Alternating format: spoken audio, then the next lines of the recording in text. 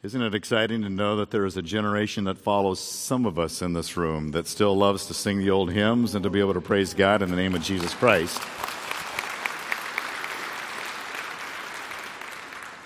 We are beginning a new series just for the month of August, and we're calling it United. We're united around certain things like communion, like baptism, and like the Word of God. And so that's what you're going to be hearing through the month of August. There's an outline, a handy, convenient outline that is tucked away in that little bulletin you hopefully received when you walked in, and it's a great tool to help follow along what we're going to be talking about. I don't want to be a Debbie Downer, but this morning may be one of the most risky experiences of your church attendance life. And if you're here for the first time, we're grateful to have you here. But one of the things that's interesting to me as you look in the history of the church is that there were two episodes where God brought about his expression of, let's call it discipline, upon people who did not operate fully according to the way he designed us to operate. And those two areas that he brought about a course of discipline as a lesson for us to learn from happens to be around the offering and around communion. If you know the history of the church began in Acts chapter 2, and there God instituted the church that had never before been known as an entity. And that was the beginning of the church in Acts chapter 2. Before that, there was no church, not as we understand the word ecclesia, the church today. But in Acts chapter 5, just 3 simple chapters later, there was a family that brought their offerings to the Lord, and they did it in an improper way, and they were instantly dead. That's risky behavior. And then there is this practice that we are going to look at this morning, and it's called communion. And in 1 Corinthians 11, where we'll go in just a moment, there a group of people would gather together around this feast of the communion. They would do it in an improper, or unworthy manner. And there were some who were sick and some who died because it was not practiced properly. Now, that was the first century church. I've not seen God do that yet in this time that we've been here together, but it really reflects God's heart. That there are certain things that we will do every week or maybe once a month, like communion. They can become perfunctory. They can become sort of natural. They can become routine or rote. And God has ways to sort of wake us up that this is something highly significant. So we're going to explore all this morning the topic of communion and what it means. In fact, think of yourselves as if you're sitting around at a feast or a table and you're celebrating together as a Jewish person. You'd be sitting at the table, and there you would have your Passover feast. You would have the meal. Some of you have been to the Passover Seder that Matt Davis, that was just here, will conduct each December, and we encourage you to check that out when that rolls around here this coming year. But you would sit around the Passover feast, and you would celebrate, and for the Jewish mindset, you would celebrate the redemption out of the nation of Egypt. And then in Exodus chapter 12, God then gave them instructions to remember what I've done for you in releasing you from the bondage and the sins of Egypt. So they would sit, and this is the preparation of the meal. The meal would be there, and there are many symbols in it that we don't have time to go into. But then there are those who capture that moment when the Passover feast became the time when Jesus celebrated with his disciples. And when Jesus instituted the communion that we know today, they were actually doing it at the Passover season. You read in Matthew chapter 26, verse 2, that the Passover was beginning. And it was at the Passover that Jesus then celebrated what we now today call communion. So our communion today has deep roots that go all the way back to the days of Egypt. And then Jesus takes that Passover feast and he begins to reconstitute it, to redesign it, to give it new meaning, new value. And so let's explore that together. For this communion that we're about to receive here in just a moment, we need to understand Jesus' teaching on communion.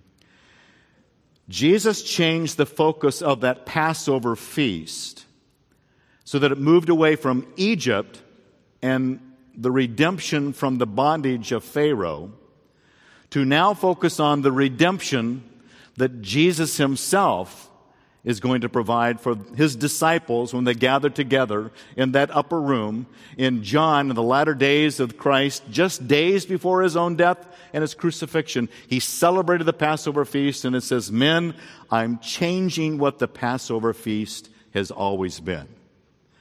And so we read in Matthew 26 where Jesus was teaching them at the Passover feast, at what we call our first communion, at the Last Supper, while they were eating the Passover feast, Jesus took some bread, and after a blessing, he broke it and gave it to the disciples and said, "Take, eat. This is my body." Now, if you're a Jewish follower, as these men were that he had gathered together, his 12 disciples, this is stunning to them. What do you mean, this bread? This bread that they would have that would be gathered together before them, this matzah bread, this unleavened bread. He says, "This bread is my body." They've never heard that before, because up to this time, they would celebrate that Passover feast, and this bread would symbolize the freedom that they were gaining through the loss of the Egyptian bondage. And it was unleavened because they want to leave behind the leaven of the sinful practices of Egypt. And because in haste they would have to remove themselves, they wouldn't have chance for the leaven to leaven the whole lump of bread. So prepare yourselves for a quick departure. That would have been more of what they would have heard. So then Jesus says, "No, this is my body." That's new information to his disciples. And when he had taken a cup, he had given thanks, he gave to them, saying, "Drink from it, all of you, for this is my blood of the covenant, which is poured out for many for forgiveness of sins. But I say to you, I will not drink of the fruit of this vine from now until the day when I drink it new with you in my Father's kingdom." And after singing a hymn, they went out to the Mount of Olives. To review, when Jesus gathered together just days or hours before his own crucifixion, they were celebrating the Passover season. They were into the feast. It was something these men would have done every year. This is not a new thing for them. This is not the first time they would gather together to do the Passover feast. But Jesus says, "I'm going to change what the Passover feast is all about. I'm going to give new definitions to the elements of this meal." And so Jesus took that bread and he blessed it and he said, "Now this bread symbolizes my body, not redemption from Egypt." And their minds must have spun. What? How is that possible? Ever since I grew up as a kid, we celebrated the Passover, but we've never thought of the Messiah's body as being this bread. That's new information. And then Exodus chapter 12 says, "You shall also observe the feast of the unleavened bread, and for on this very day I brought your hosts out of the land of Egypt. Therefore you shall observe this day throughout your generations as a permanent ordinance." That's what they would have understood. And we get the idea of matzah because in the Hebrew, the unleavened word is matzah.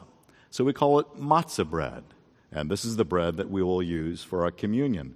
And you can see that there are stripes on the matzah bread, much as there are stripes by his wounds. Isaiah 53, we are healed. So Jesus then gives them a new definition of what that bread is. It's all about his body, not Egypt. Secondly, he took the cup and he gave thanks. And sometimes they call communion the Eucharist. Well, the word Eucharist is the Greek word for thanks. So he gave thanks, or this is the Eucharist, giving thanks to God for what he's done. And he declared it a new covenant of our forgiveness in his blood rather than the old covenant of the repeated sacrifices. So Jesus is giving them more new information.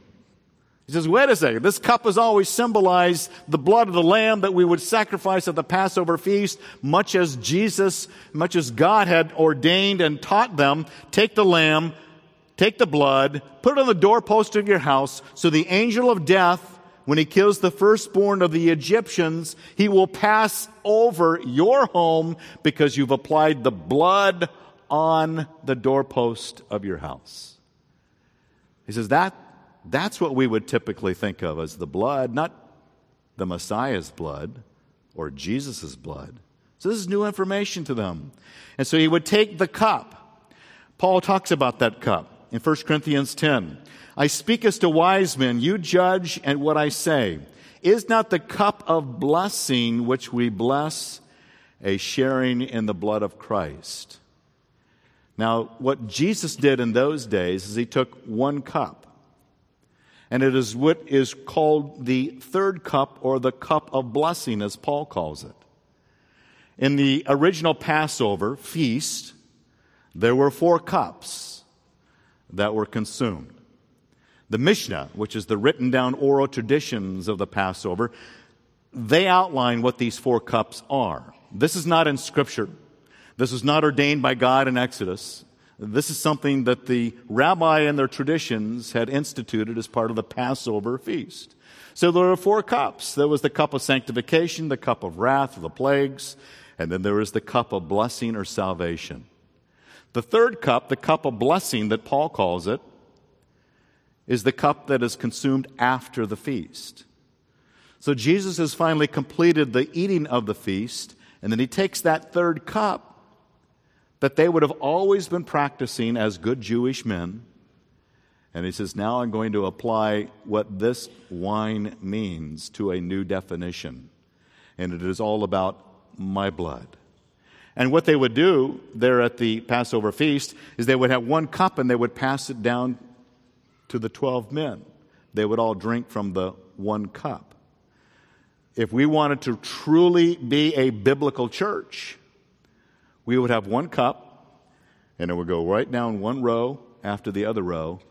And finally, the people in the back, you get the reward of everyone else's drinking. I was actually preaching in Moscow a number of years ago. Joy and I were over there visiting Carol Sherman, who was one of our missionaries, and I preached at this church in Moscow. And they served communion at that service. And in point of fact, they had one cup. And it started from the back and went back and forth and back and forth. And it finally came to me. And I took that cup.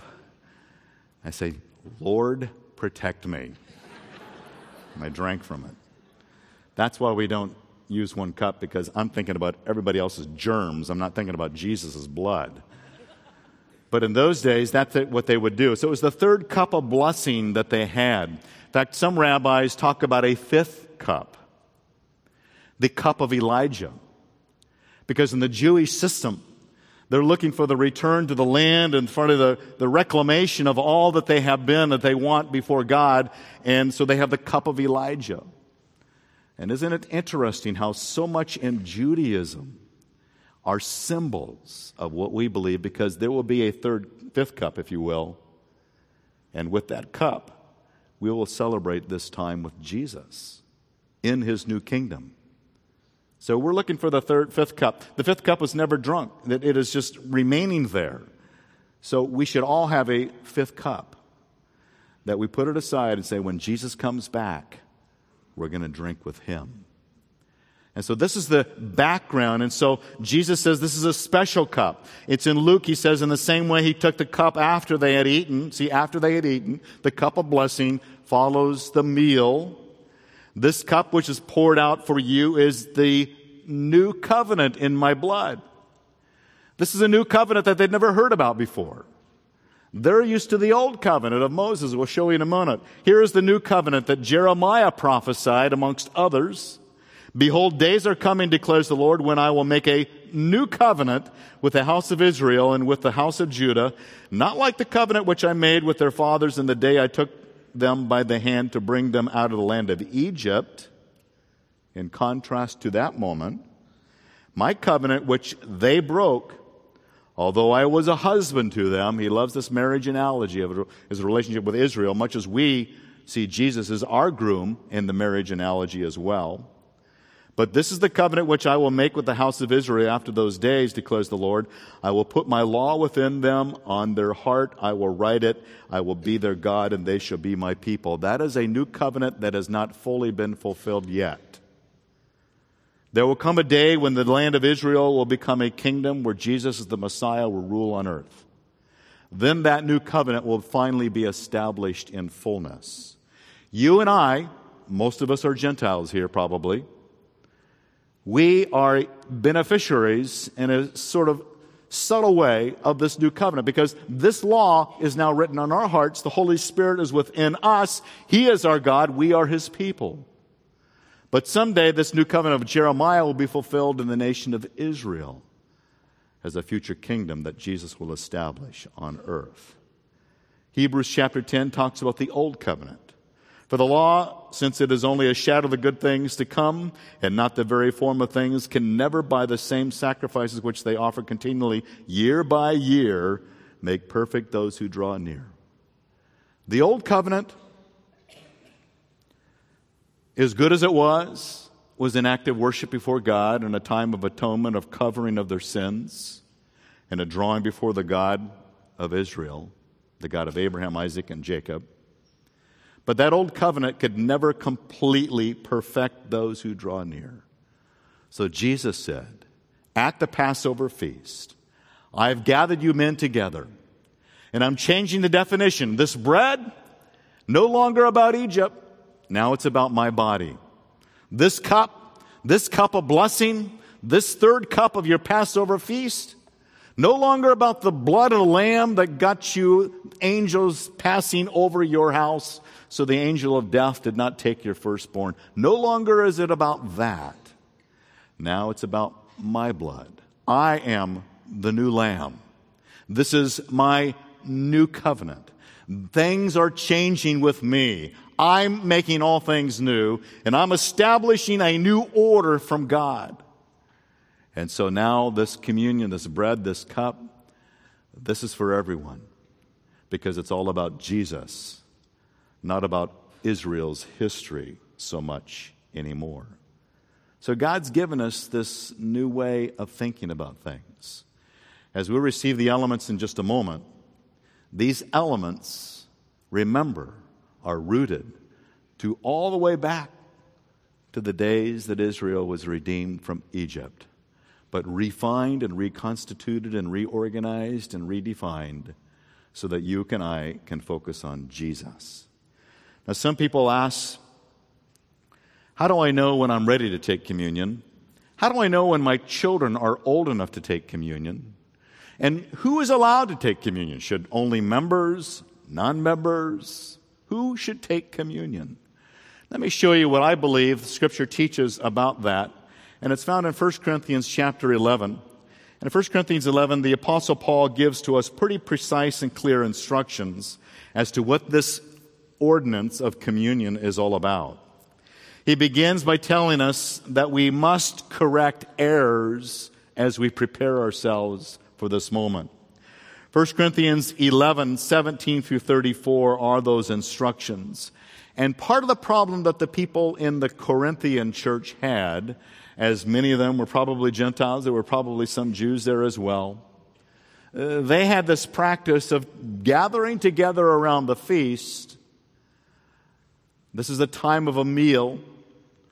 Churches did not have big buildings like this. They didn't have parking lots. They didn't have to worry about all kinds of things that we worry about today. They would gather in a home. They would have a meal. People would bring maybe their Passover feast elements that they're still accustomed to, or perhaps the Gentiles would bring their own form of food. But they would gather together about this love feast, this love fest, and they would discriminate against anybody that they didn't like, often between the rich and the poor.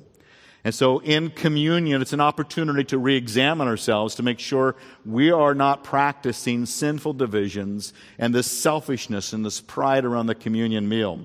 The Apostle Paul wrote about that, and he says, but in giving this instruction, I do not praise you. He says, we got a problem with what you're doing because you come together not for the better, but for the worse. For in the first place, when you come together as a church, I hear that divisions exist among you. And in part, I believe it. Because they were a divisive church. They were a carnal church. They were an immature church. They had a lot of gifts, but they had low maturity. They would love to exercise what they thought were good skills, get the applause of people who were impressed, but they were full of division and selfishness and pride.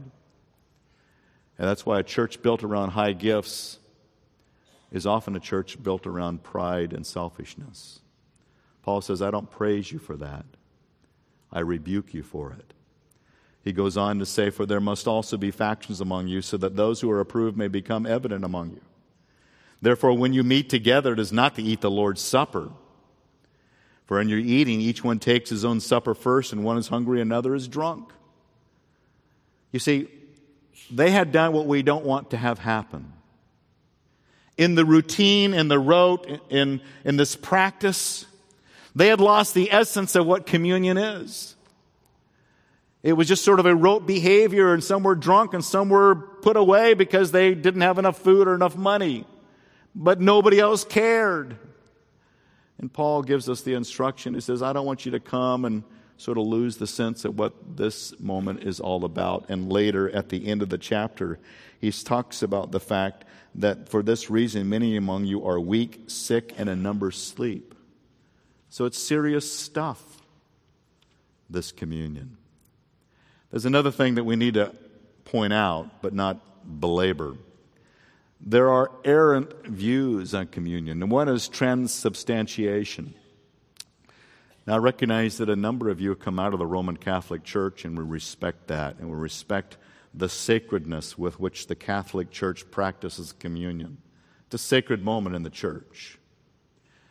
The viewpoint is that this bread and this cup literally changes into the body and the blood of Jesus. Trans meaning changed into.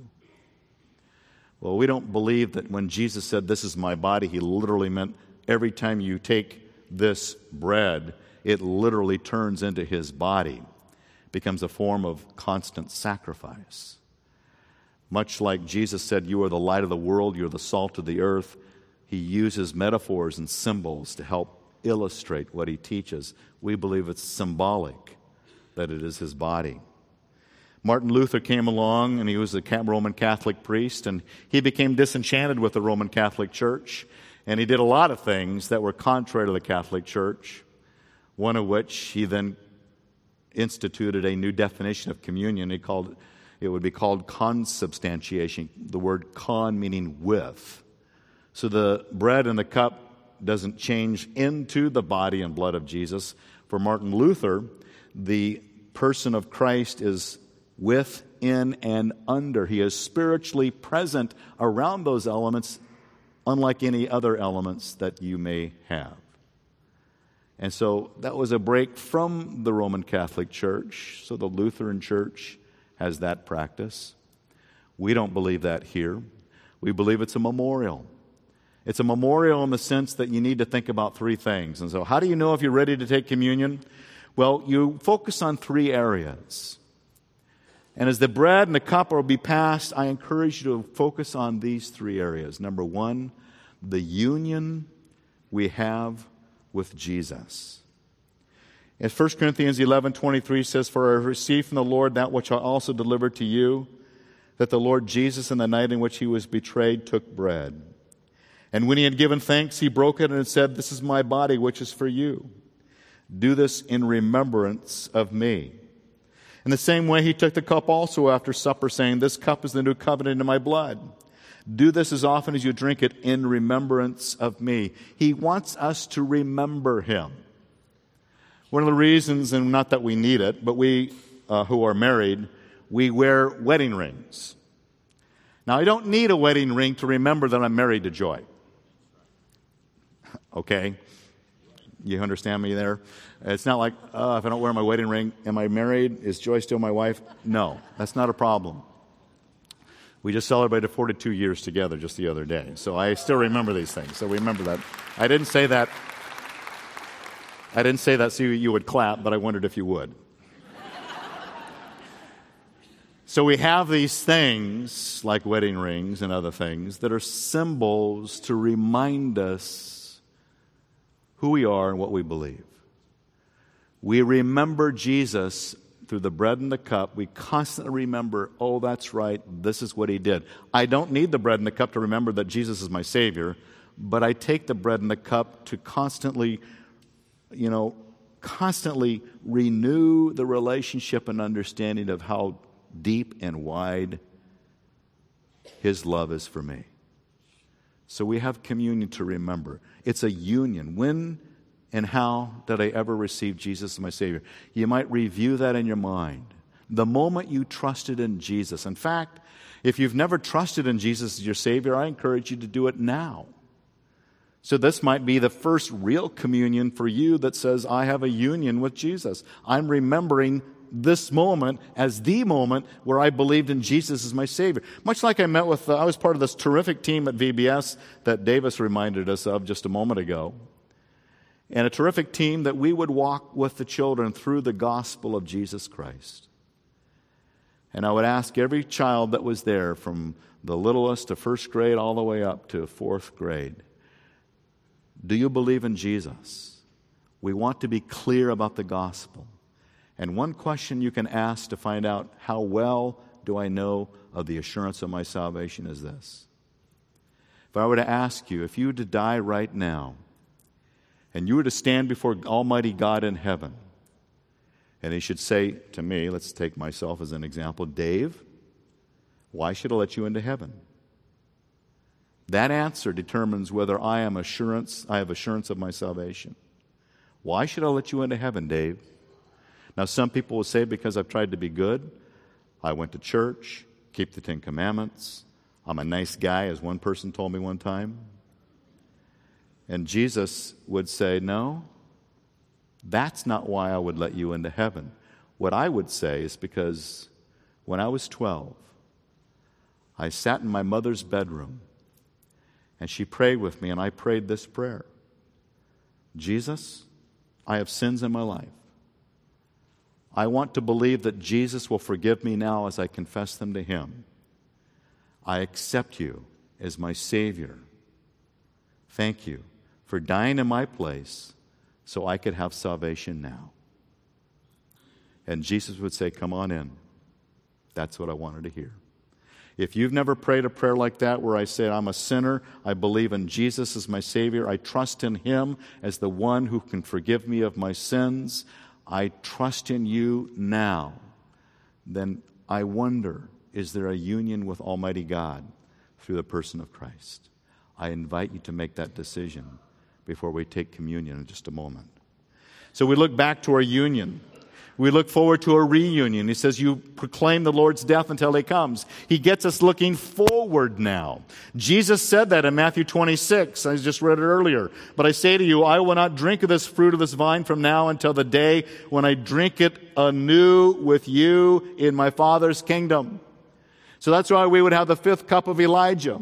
It is the cup that remains and waits for the moment when Jesus finally comes back and we are brought into this kingdom that He has established and we have communion with Him again. So Paul says, I want you to keep doing this, proclaiming until I come back. It looks to the reunion we're going to have with Jesus. Think about this communion that we're about to receive. You know, when you have weddings, it's not just the wedding day. There's the wedding rehearsal. And the wedding rehearsal often has a meal. And the groom's family typically pays for the rehearsal meal. Well, this communion we're about to receive is like a rehearsal meal that the groom, Jesus, has paid for.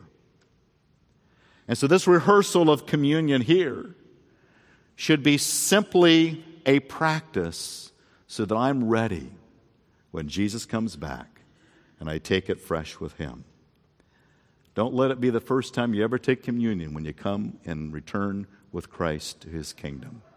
So this is a rehearsal meal of the coming of the Christ who is our Savior. John writes why we need to look forward. Beloved, now we are children of God, and it has not appeared as yet what we will be. We know that when He appears, we will be like Him, because we will see Him just as He is. And everyone who has this hope fixed on Him purifies himself just as He is pure. The anticipation that Jesus could come now keeps me pure, not out of an unhealthy fear because he's a harsh and judgmental God, but simply because I'm expecting something good and I want to please him as I live my life. It's not like driving out Santiago Canyon Road and you see a cop sitting on the side of the road. Oh, I better slow down. No, it's more like I expect to see Jesus any moment, and I want to be found faithful, honoring in holiness his life. And I know that would bring great joy to him were that to occur. So look forward to a union, a reunion, and then finally a present communion with Christ. Again in 1 Corinthians 11:27 and 28, therefore, whoever eats the bread or drinks the cup of the Lord in an unworthy manner shall be guilty of the body and the blood of the Lord, but a man must examine himself. And in so doing, he is to eat of the bread and drink of the cup. There's two important words there. Unworthy and examine. For a lot of us, this is familiar territory. But the danger for some of us is that we might eat in an unworthy manner. That's why Paul says, for this reason, many among you are weak, sick, and a number sleep. That's why I began with the bad news. That God sometimes helps us through discipline to be right with him. Much as a 2-year-old needs a little discipline now and then, so do I. But it's out of love. So I don't want to be eating in an unworthy manner. This word unworthy is actually a term that comes out of the marketplace. I've spoken of it before. In the marketplace, you would find a scale. And on one side, you would put your bartering chips. On the other side, you might put some meat or grain that you want to purchase. And in order for that price to be worthy, you need to balance the scale so that they're both the same. That's a worthy price, the clerk would say. Paul takes that term and he says, I don't want you to be unworthy. Unworthy is where sin weighs me down compared to the holiness of God. That's how I'm unworthy. Well, none of us can gain worthiness on our own effort. It's not like if we're just really work really hard, I'll be much better. And finally, God will say I'm worthy. He says the unworthiness doesn't come through my good deeds. Even after I'm saved, I don't gain merit with God by doing good things. Galatians 3 says that. And so where does worthiness come from? Worthiness to take communion comes from Christ, from the cross. When I say, Lord, I examine myself to find out if there's anything in me that is sinful, in attitude, in deed, in words. Lord, examine me. Bring it to my mind, because I want to go to the cross and I want to be in balance with the holiness of God. And that's what God does. He loves to take us and reshape us, much as he reshaped and redefined what bread is, no longer Egypt, now the body, no longer the lamb of Egypt, but the blood of Jesus. He wants to reshape and redefine us, that only through Christ do I become as worthy of his holiness. Peter, one of those men that was at that first Passover feast with Christ, later wrote to us about Jesus. He says, for since you have been called for this purpose, since Christ also suffered for you, leaving you an example for you to follow in his steps, who committed no sin, nor was any deceit found in his mouth. And while being reviled, he did not revile in return. While suffering, he uttered no threats, but he kept entrusting himself to the one who judges righteously. And Jesus himself bore our sins in his body on the cross, so that we might die to sin and live to righteousness. For by his wounds you have been healed. For you continually straying like sheep, but now you have returned to the shepherd and the guardian of your souls.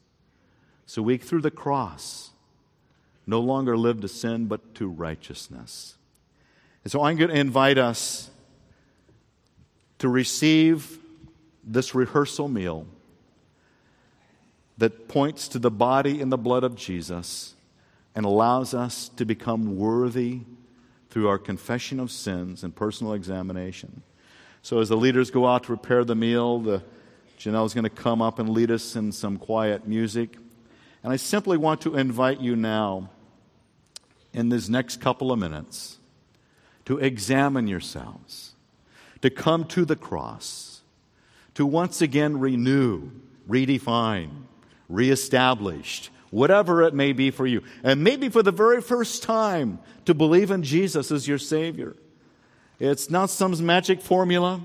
It's not some special text. It's simply coming to Christ and say, Jesus, I know I'm a sinner.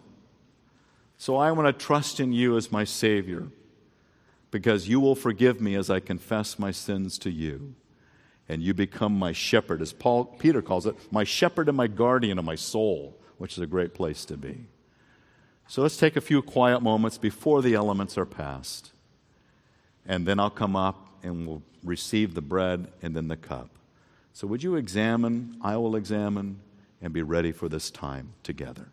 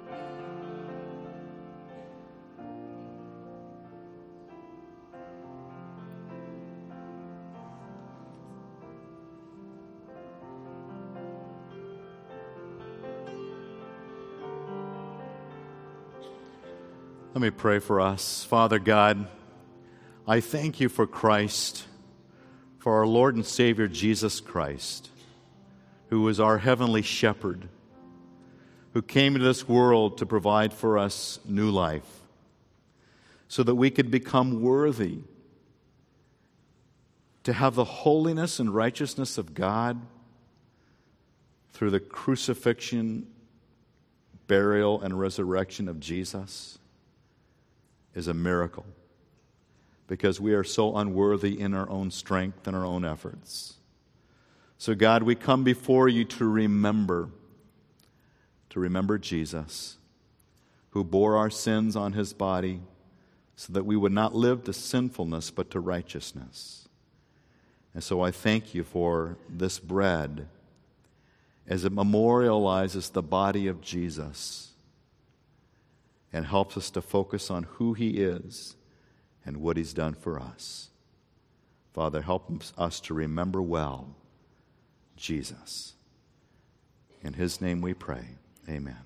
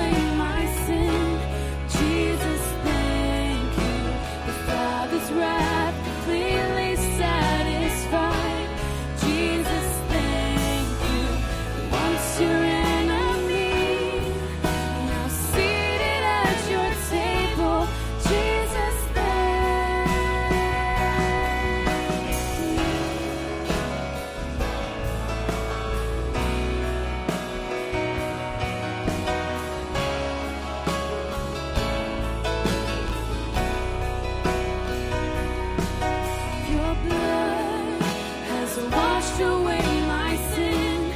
Jesus, thank you. The Father's wrath completely satisfied. Jesus, thank you. Once your enemy, now seated at your table. Jesus, thank you.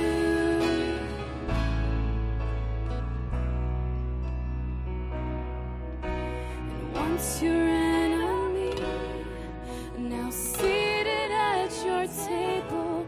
Jesus, thank you.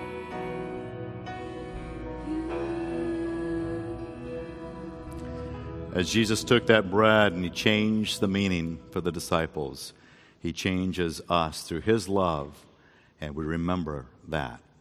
So eat in remembrance of me, Jesus said.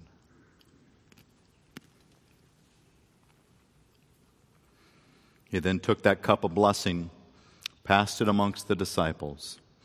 And again, a reminder for the disciples, this is all brand new information. New covenant, no longer about the Lamb of Egypt, but now about the Lamb who is Jesus Christ himself.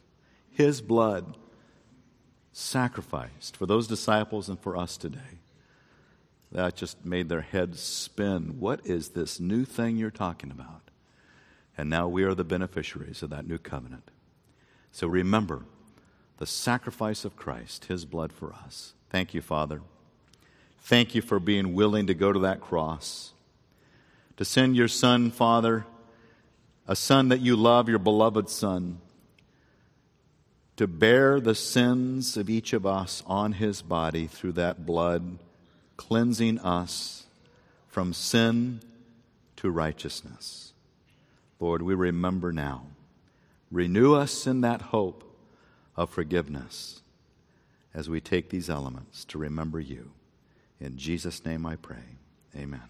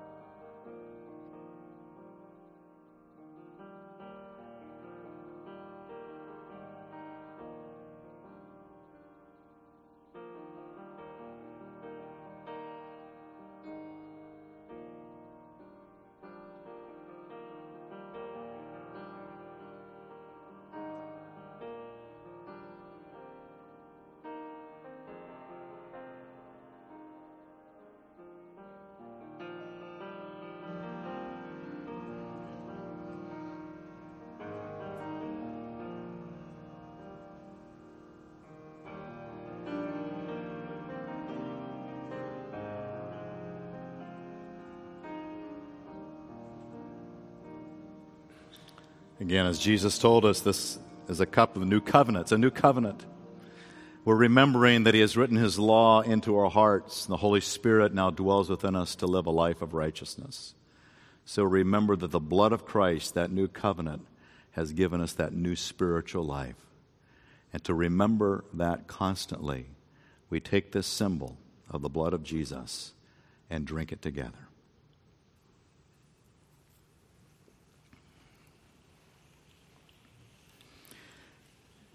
After the men gathered together and had that Passover feast and took of that cup of blessing, they went out singing a hymn and praise to God. We're going to sing a hymn of praise to God in a moment. But before we do so, remembering even the situation with the Corinthians, where one would eat, another was without. There was the rich and the poor. And Paul says, I want you to commune together. I want you to unite together. I want you to be one together. And for those who have needs, I want you to care for them. If you're rich, don't overlook the poor. I want you to become one. So we have the practice here of receiving the Emergency Needs Fund. Because we recognize that in Orange County, for a lot of folks, just getting by from paycheck to paycheck and is just not enough. And sometimes we have to come alongside and support people. And I'm telling you, we give away hundreds of thousands of dollars throughout the course of a year or more. And we are blessed to be able to give, and it's done responsibly with good stewardship. And it's just not willy-nilly, but it's truly an investment in people's lives to help them somehow get out of the mess that they may be in. So thank you. As you're able to give, you're unable to give, that's fine as well. Please, if we can help you, we would love to be able to do so. It's a blessing. It's done confidentially, and we'd love to support you in any way we can. So let me receive this offering through a word of prayer and your gracious kindness. Help us, Father, as we receive this offering. Lord, we recognize that there are folks within our midst who have struggles, looking for work, being able to pay the rent, unexpected medical bills. God, there's a variety of ways that we have been able to help, and we're grateful. So as we receive this offering, God, guide us in wisdom to use it to glorify and honor your name and to reflect the love of Jesus. And we pray it in Jesus' name. Amen.